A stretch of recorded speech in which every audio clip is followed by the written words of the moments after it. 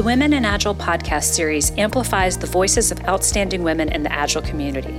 We are dedicated to sharing the wisdom and inspiration our community has to offer by telling our stories, being thought leaders, and having open conversations with our allies. This series is brought to you in partnership from the Women in Agile organization and Accenture Solutions IQ.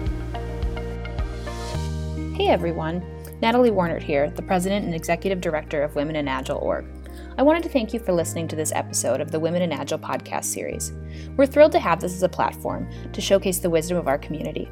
We'd love to get your help to amplify the reach of the series by asking you to go over to iTunes in order to rate and review us. After you're done, take a screenshot of your rating and review. Then, post the screenshot to Instagram, Twitter, or LinkedIn and tag #WomenInAgile. If you do this, we'll not only reshare your post, but also add you to a monthly drawing to receive a Women in Agile goodie bag filled with WIA stickers and other treats. Thanks for listening. Hello, and welcome to another episode of the Women in Agile podcast series. I'm your host, Leslie Morse, and today we are chatting with Sarah Olivieri. Sarah is a nonprofit business strategist, author, and founder of Pivot Ground, where they leverage her impact method to help nonprofits simplify their operations, build aligned teams, and make a bigger impact without getting overwhelmed or burning out. Sarah, thank you so much for being with me today. It is my pleasure. Yeah, Women in Agile as an organization, being a nonprofit, in the journey we've gone through to make that reality. I'm really interested, just not only, for me to learn as we're chatting today and in ways that it may help our organization, but I really love having guests on our series that are not core to what we tend to think about as pure play agilists and right in our niche, because there's so much to learn from just the amazing women that show up in all sorts of sectors and areas. So I appreciate you being on with us today. I really do. Yeah, I'm super excited because I don't usually get to enter into that pure agile tech world, and it's really exciting for me to do that. Yeah, so let's just actually play with this idea of agile and agility. What does it mean to you? Oh my goodness. It means so many things. I think from kind of an evolutionary perspective, when I talk to nonprofits about Agile, I usually like to frame it in that with the internet, our world changed. Everything is moving faster, and we have to adapt new ways of working in order to survive and even thrive in that kind of environment. So yes, it sounds good if you don't forget that you know what Agile means for a second in anything other than the, definition of, the ability to kind of move. It's relevant really because of the internet. Yeah, and so the that ability to be quick, nimble, fast to respond, so important. And I even think about just the world we live in and its rapidly changing conditions, As agilists, we often talk about VUCA: volatility, uncertainty, complexity, and ambiguity. Mm-hmm. How does that idea of VUCA show up in the work you do with nonprofits? Yeah, so everywhere, although nonprofits probably wouldn't think of it that way, but nonprofits are so dynamic. So they're usually solving an incredibly complex, never solved before problem. Like, how do we make people happy? How do we end homelessness? How do we, how do we fix people going hungry? These are super, super complex goals. They are not smart goals. They're not measurable. They're not attainable. And yet they are the goals of nonprofits. So the goal is super, super complex. And then on top of that, you have more people in nonprofits than their equivalent for-profit organizations, because every nonprofit is required to have a board of directors of 3 people from day one.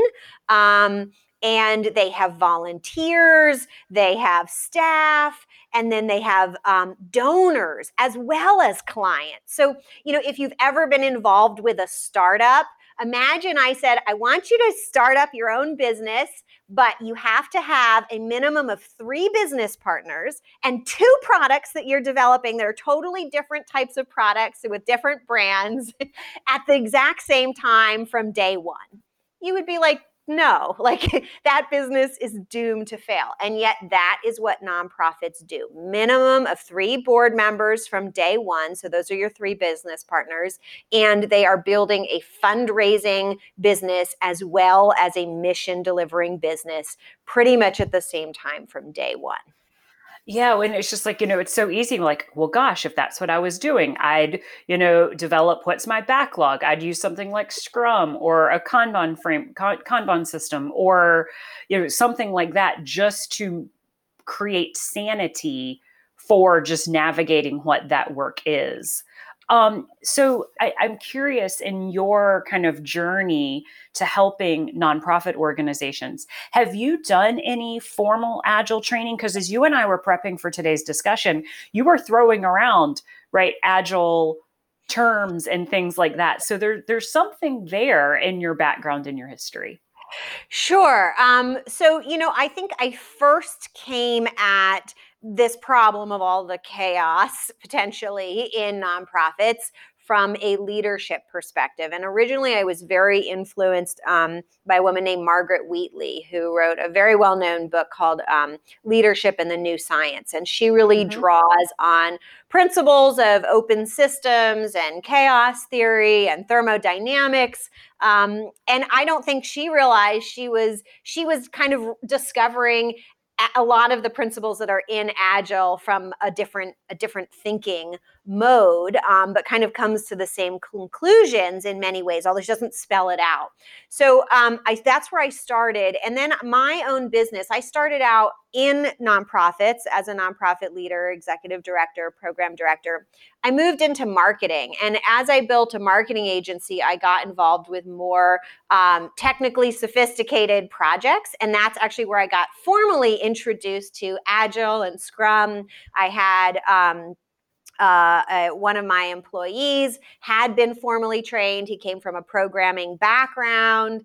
And so he kind of was labeling, he's like, Sarah, all these things you're doing, these are the names for them. And so then I started to really learn. I didn't get any formal training because I didn't need to. I wasn't in the tech space, but I really started learning, what has already been done before me. And so I learned about Agile, I learned about Scrum, I learned about some people who are applying those into the business space. There's a guy named Todd Herman who has a program called the 90-Day Year, where he's really teaching businesses how to work in sprints.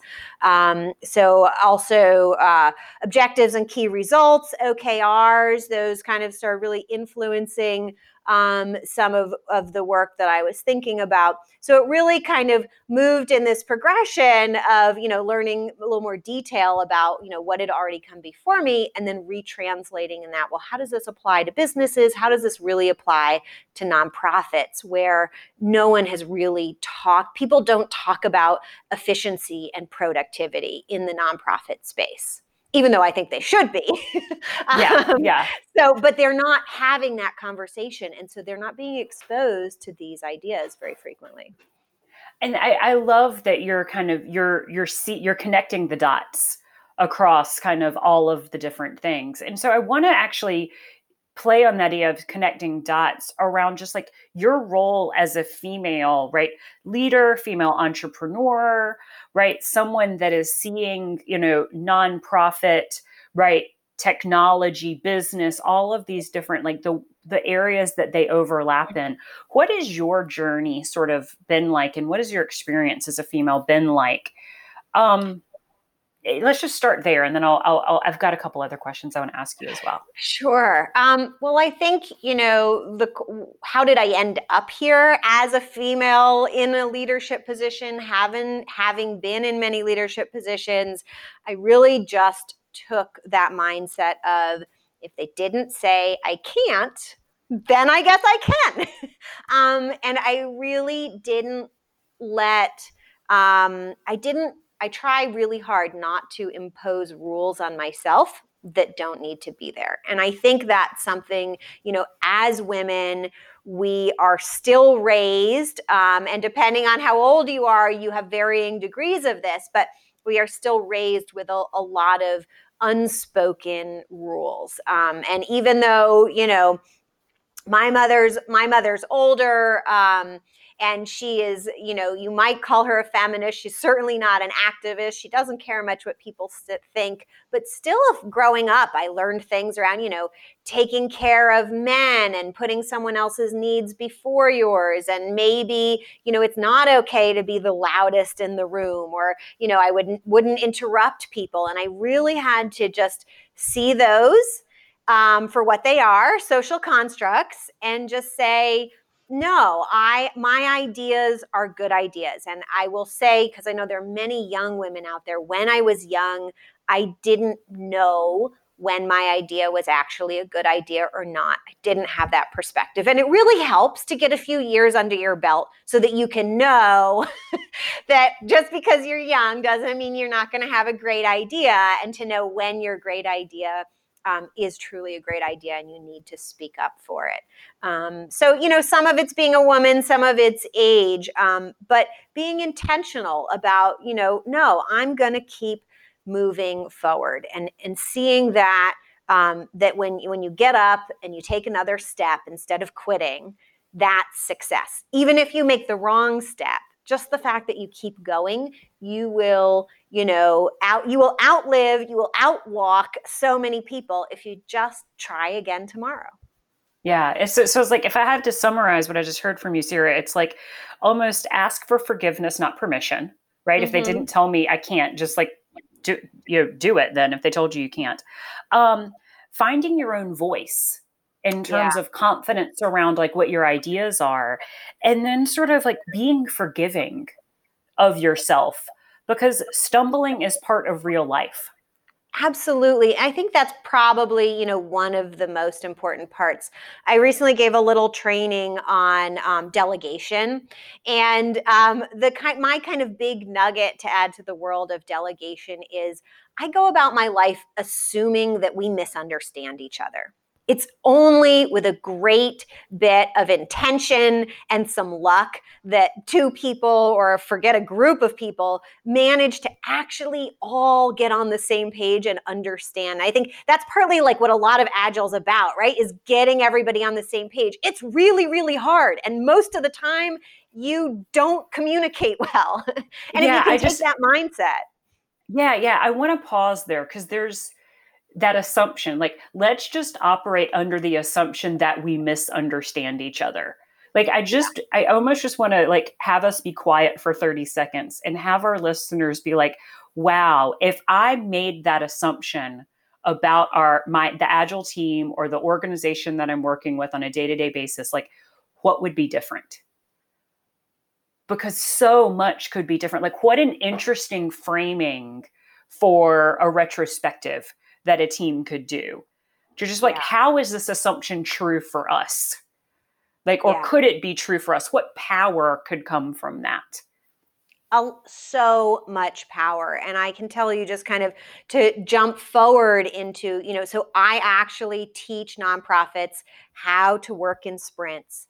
And we do a lot of work around goal setting, because that's one area where it's probably a lot harder, although you can certainly have all sorts of weird goals in, building a product. But when you're talking about ending homelessness, the goals get fuzzy really fast. And I do a lot of training on how to set clearer goals, but a lot of the learning happens in just saying, you know what?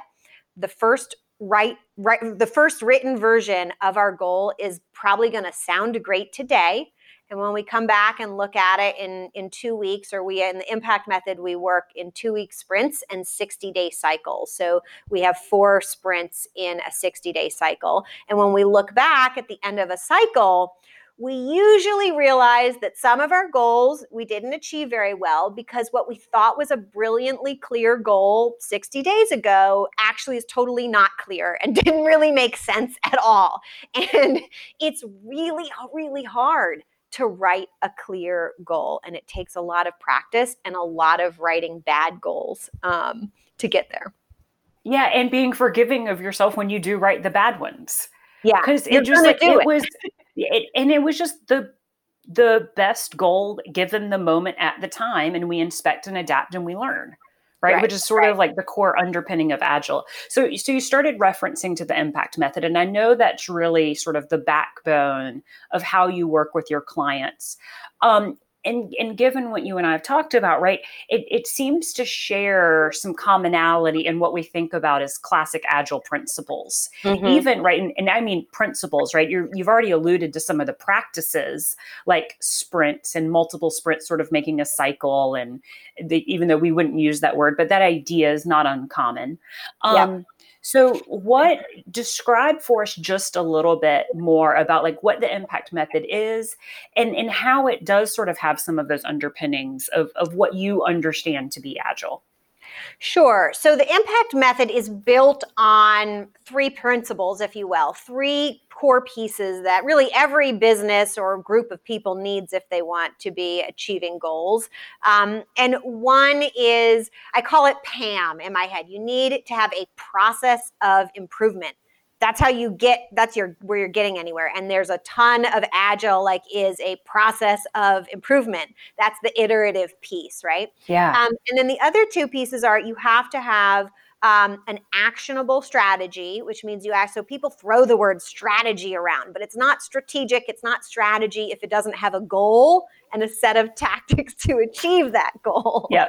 You just have tactics. It's not a strategy. If you just have goals, it's not a strategy.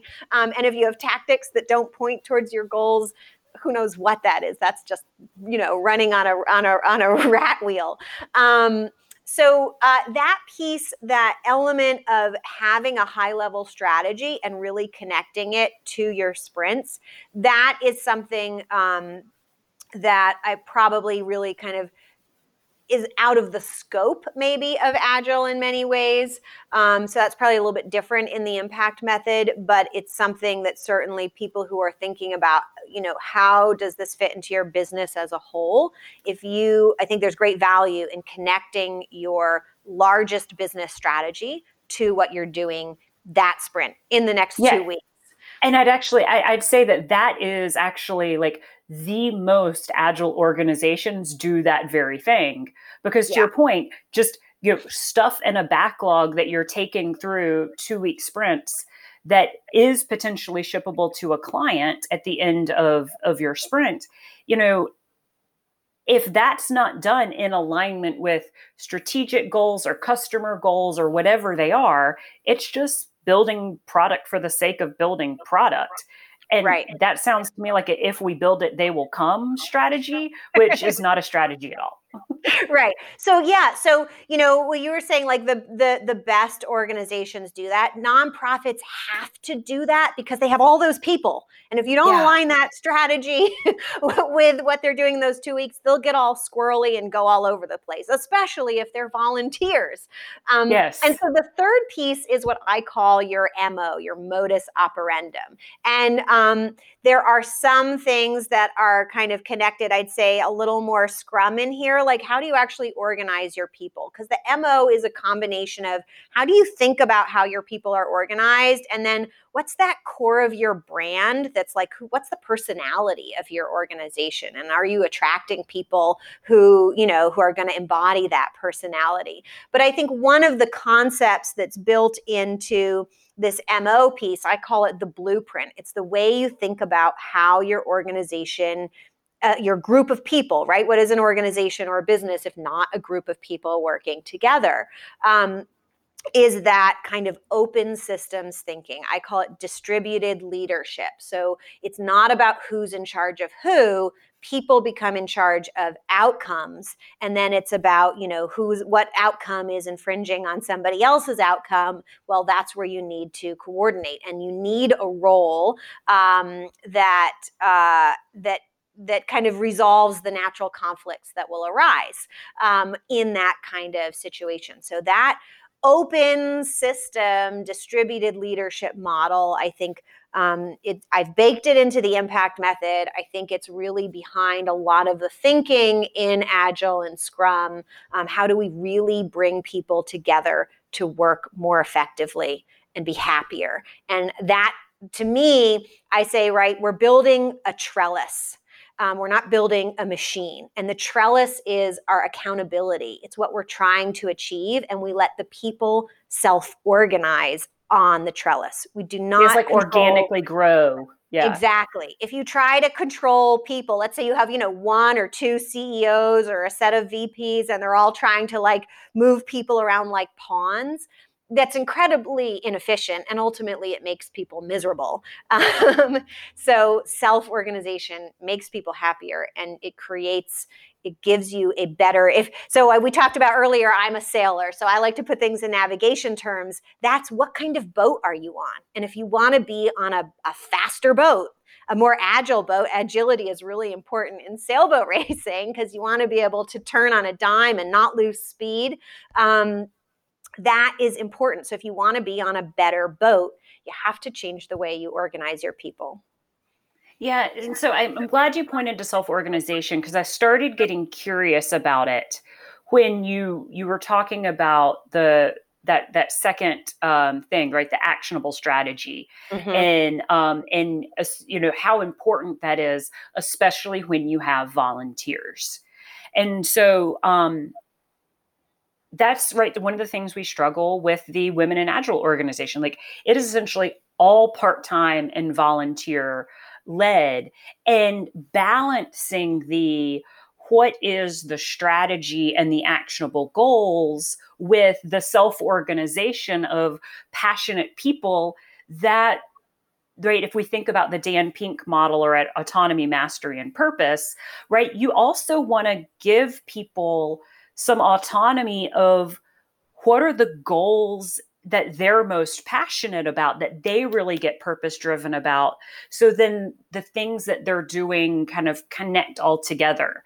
And so obviously the macro purpose of the nonprofit and a purpose of that volunteer are going to over intersect, or they're not going to be volunteering for that nonprofit. But as you think about, and this directly correlates to agile teams that work in large enterprises, when they may or may not get to play into what is our product strategy, right, of what we're building. So how do you see that self-organization around what the actionable strategy is play out, and how that cascades into the modus operandi of how things are actually structured and happen? I think, the kind of the linchpin of making that happen is you really need to understand the difference between an outcome goal and what in academics they call a process goal, but I call it an execution goal. An execution goal. So it's the outcome, the reaction that you're trying to get that you don't have direct control over. That's an outcome. And our highest level goals are usually outcomes. We wouldn't be coming together as people if we weren't trying to achieve something that we didn't have direct control over, right? If I want a sandwich, I can go make myself a sandwich. There's no real outcome there. So you need to separate your outcome goals from your execution goals or process goals. What is your goal for the actions that you do have control over? So you might say, I'm going to, test 20 different things. It doesn't mean you're going to have the outcome, but you might succeed at testing 20 different things and still have a bad outcome. And that's okay, right? Then we have success in our actions that we have control over. So kind of to tie it back to what you were asking, why is this important? Because we want to let people, we decide as a group what are the outcomes we're achieving. But once we say, okay, we have quite a bit of autonomy in saying, well, this is our execution goal. This is our process goal. This is what we can do that we have control over. And you probably want to all have a buy-in in a group to make sure that you have the best goal in place. But then one person's going to own that execution goal, and they need to have control over, what are the things we're actually going to do to achieve this. And somebody who owns the outcome at the end of the day, I like to have every goal has an owner. That might sound a little familiar. And that's the person, who has the final say related to that thing. And I think when it comes back to, especially women and gaining our voice, if you get that kind of clarity and you say, the outcome goal is the outcome goal, but if I have a different view as to, what is the execution goal, those are the tactics that are going to achieve that outcome. That is when you speak up. If you have a view, it's around those execution goals. And if you can get that clarity, then speak up about how you're going to get there. Speak up about the tactics. Where you're trying to go is a matter of opinion of the group. And you can, if you want to be quiet or if you're just in agreement, fine. But it's really, hone in on what is the doing piece that we have control over and speak up there. Yeah. Yeah. You gave me a perfect glob here around kind of bringing it back to, in women and finding our voice. You're listening to you talk at the end of the day, the work you're doing is not all that different than what many of us do as Scrum Masters or product owners or Agile coaches or consultants, whatever it is that we're trying to up the game of agility within the organizations we're working with.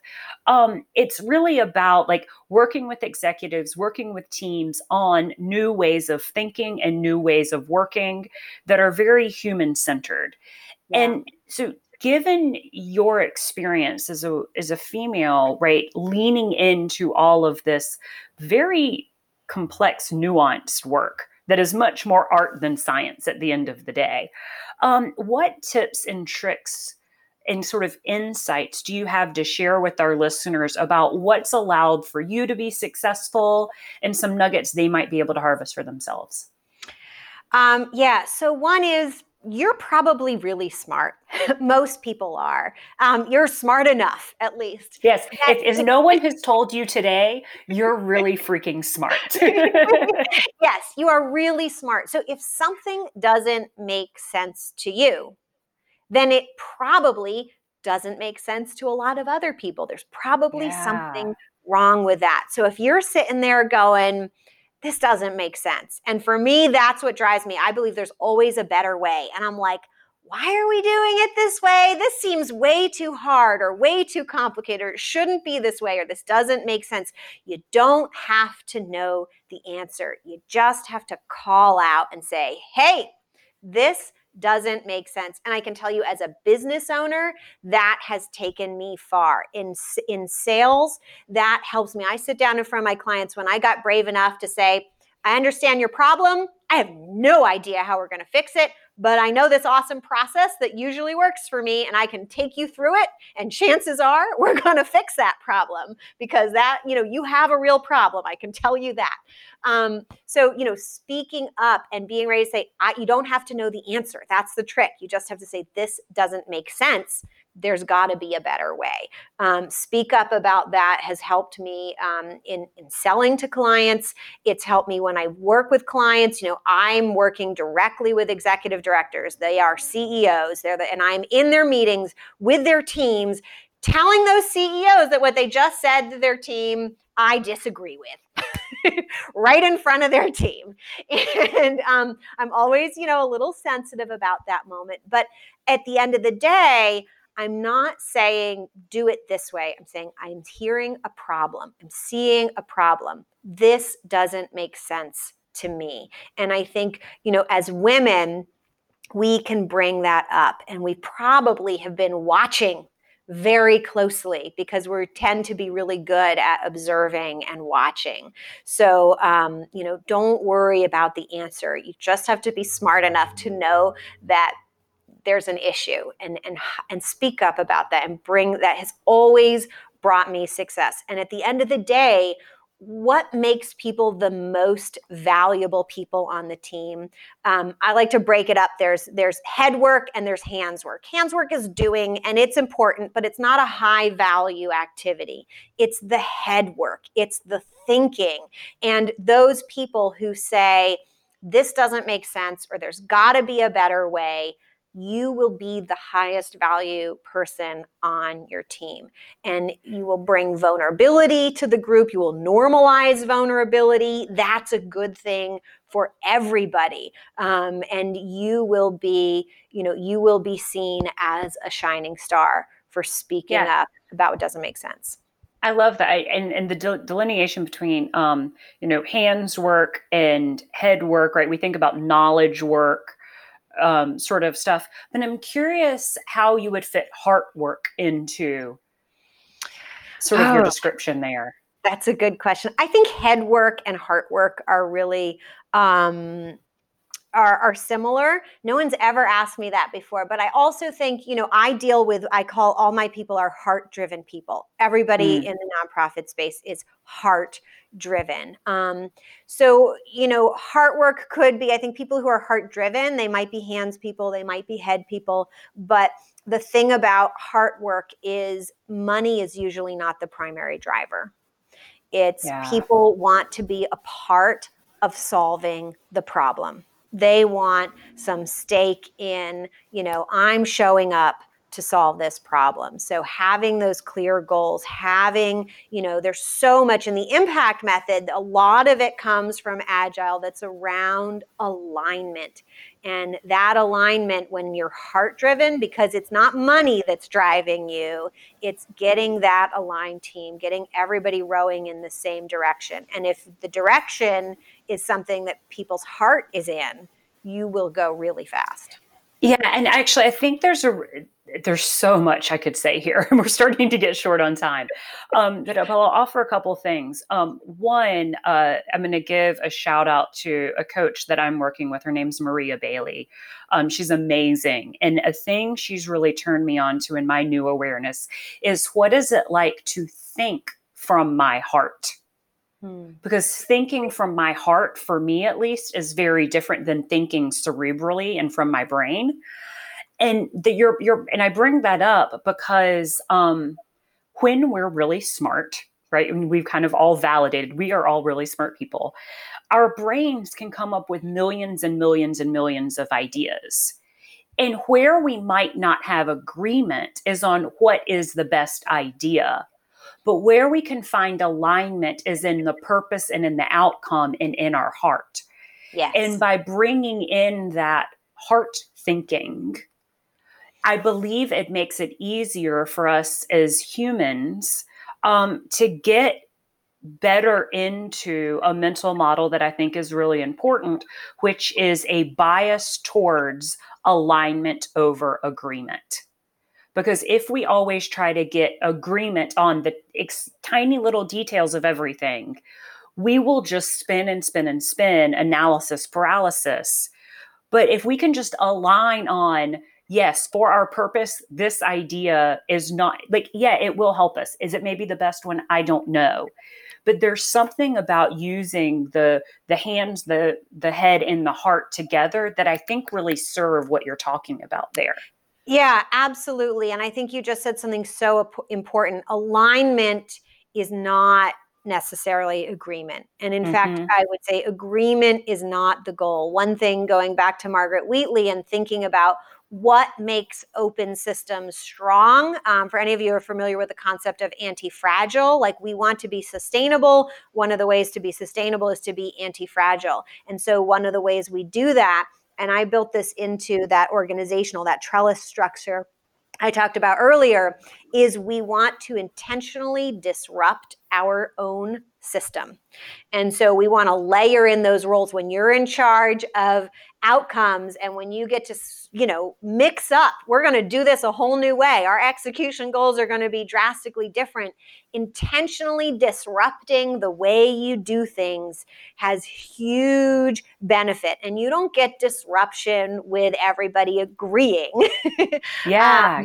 And we don't want the disruption to turn into chaos. That's why we need some structures in place. We need that trellis to keep us, sane. And we need those sprints to help us, kind of not, sprints to me are like, that's your time to put your head in the sand and just focus at what's in front of you. But you have to keep picking your head up and exposing yourself to change and vulnerability and difference. And these things are all good for us. And we have to be increasingly anti-fragile because we are in a world, it kind of started with the internet, I think, that really shook things up and made change happen really fast. But we are in a world where major disruptions are coming, and they're coming more frequently. We're in a pandemic right now. This is a huge disruptor. And for those organizations and those people who have systems in place that thrive with disruption, which I think is, what is so much behind Agile. It's like Agile almost reacted to how do we deal with all this chaos? But what it did was it created a set of processes and a way of thinking that embraces chaos and embraces disruption and gives you a way to work with it. And those people who can do that are going to thrive in the future. And those people who can't, they're not going to make it.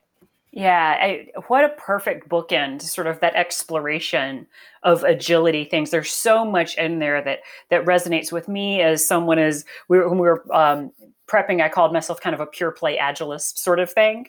That just sounds so like the way that we think and we talk. So I think you're even more of an agilist than you really even know. we'll take you officially as one of us anytime. I'll take it as a badge of honor. Yeah. So before we wrap up, 3 kind of things I want to hit on, and I know this episode will be a little longer than some of our others, but I want to talk about, right, it's easy for me to make up a story that as the Women in Agile constituency, like the reason we exist is because there isn't yet parity around, the number of women in our career and the compensation. And so much of that's, sort of exacerbated by that most agile work shows up in technology. And that's not right. That's changing, and it has been changing over a couple of years. There's more agile in other places, but right, we tend to show up in male dominated spaces and in office environments and all of these kind of things. But I make up that a lot of times in nonprofits, like I think of women being in nonprofits more. But how do you see gender dynamics showing up and shaping the work you do and the types of organizations you serve? Oh man, I mean, there are many women in nonprofits, but the top level nonprofits where the big bucks are and it's still male dominated. So, I think as women, we run into this all over the place. And it's definitely there in the world of people who specialize in nonprofit fundraising. It's still like the men are very much there in the big money. So, you climb that ladder, and what do you find? A world full of men. And on top of it, in the nonprofit industry, you get very wealthy, high-powered men. Yes, fortunately, they tend to have a philanthropic, we want to help the world bent. But it's definitely still there. Maybe not quite as intense as in the tech industry, but there's a lot to go through. I'll tell you a little story about a time that I was really confronted so blatantly with male sexism in the workplace. And this experience was a pivotal moment for me. And you might not get this blatant experience, but it's happening around you. And so I want to share it with you so you can think about a story to tell yourself when you really realized that you're where you belong, or you can go higher. You can go as high, as you want to go, and you'll belong there. If you get there, you belong there. So I was the executive director of a foundation that was sponsored by a corporation. So there was the CEO of the corporation, and I had my office in their offices. I'm the CEO of the foundation. We're like the 2 top people. And somebody came in to sell us health insurance. And I'm in the conference room in advance, and I'm just doing a little work waiting for everybody to come in. And the insurance guy comes in and says, oh, can you make some copies of this? And I was just like, oh, I don't even know how to use the copier. You can talk to my assistant, that guy over there, and I'm sure he'd be happy to make some copies for you. So, being taken as the secretary when I'm like, the second person he needs to worry about making a decision whether I'm not going to hire him. And then he talked about the women who basically run most of his business for him, the girls in his office. And that really just kind of sealed the deal. I was like, well, here it is, people, right in front of you, right in front of me. It happened so blatantly. And rather than feel discouraged, I just took it as a moment of, this happens, but I'm a woman. I'm the CEO in the room, and you can do what you want to do, but I'm not going to do business with you. And that moment really was a pivotal moment for me, just to own my seat. I didn't cave. I didn't make copies for him. I knew where I was sitting, and I just owned it. And that might take, I think one thing in tech, right? We have a lot of young people in tech, and you might be a young woman, and you might not be in that seat yet. But own the seat you're in, and when sexism comes at you in the face, put it back on them.